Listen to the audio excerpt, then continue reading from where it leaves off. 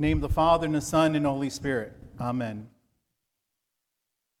I realize that January is almost over. And the one thing that we really didn't talk about during the month of January is the icon of the baptism of Christ.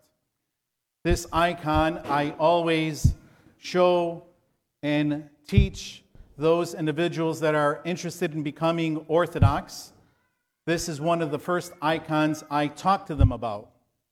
This icon is if you will allow me to use the term, a 2-for-1 icon.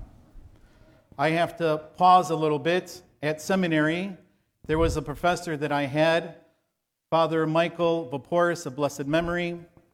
In our Byzantine art class, he taught us about icons, to appreciate icons, to do some research on icons. And he literally had a hat, it could have been a box, for us to pick our topics from. And my topic was the icon of the Holy Trinity. That's an easy icon. I chose the Rublev icon, which each angel is dressed different than the other.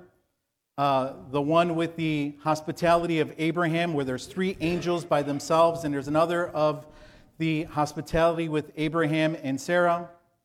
And as I presented my presentation, he looked at me and said, "Young man, you forgot about the icon of the baptism of Christ."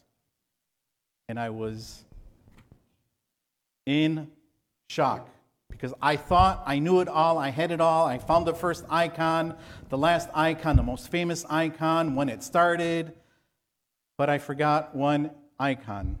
And it is the icon of the baptism of Christ. So how is it the Holy Trinity icon? Well, we have Jesus being the Son, we have the dove as the Holy Spirit, and above, God saying, "This is my Son in whom I am well pleased."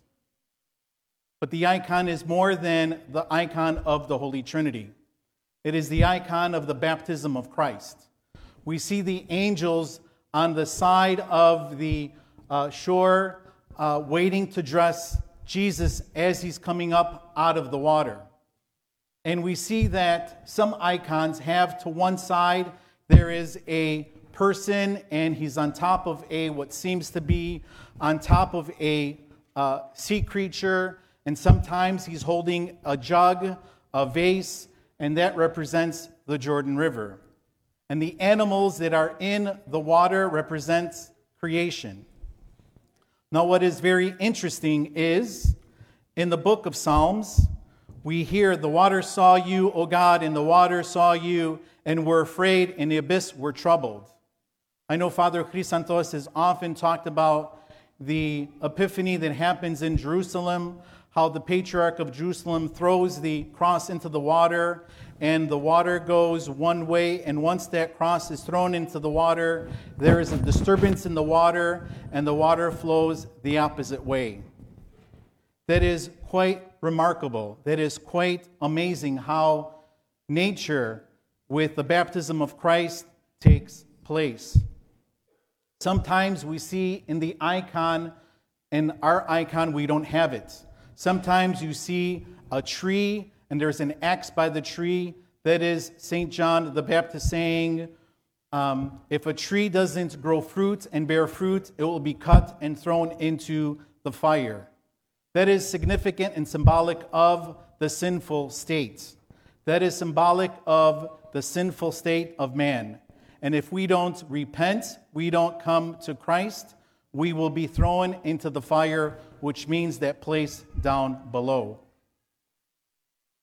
The other thing that I would like to point out, sometimes the icon has St. John the Baptist, instead of looking at Christ, sometimes he looks above and sees the Holy Spirit descending upon him. And that is very important to us because it is St. John the Baptist that preached and prepared the way of the Lord. And he said, "There is someone who is coming that is greater than I, and I am not worthy to untie his sandals."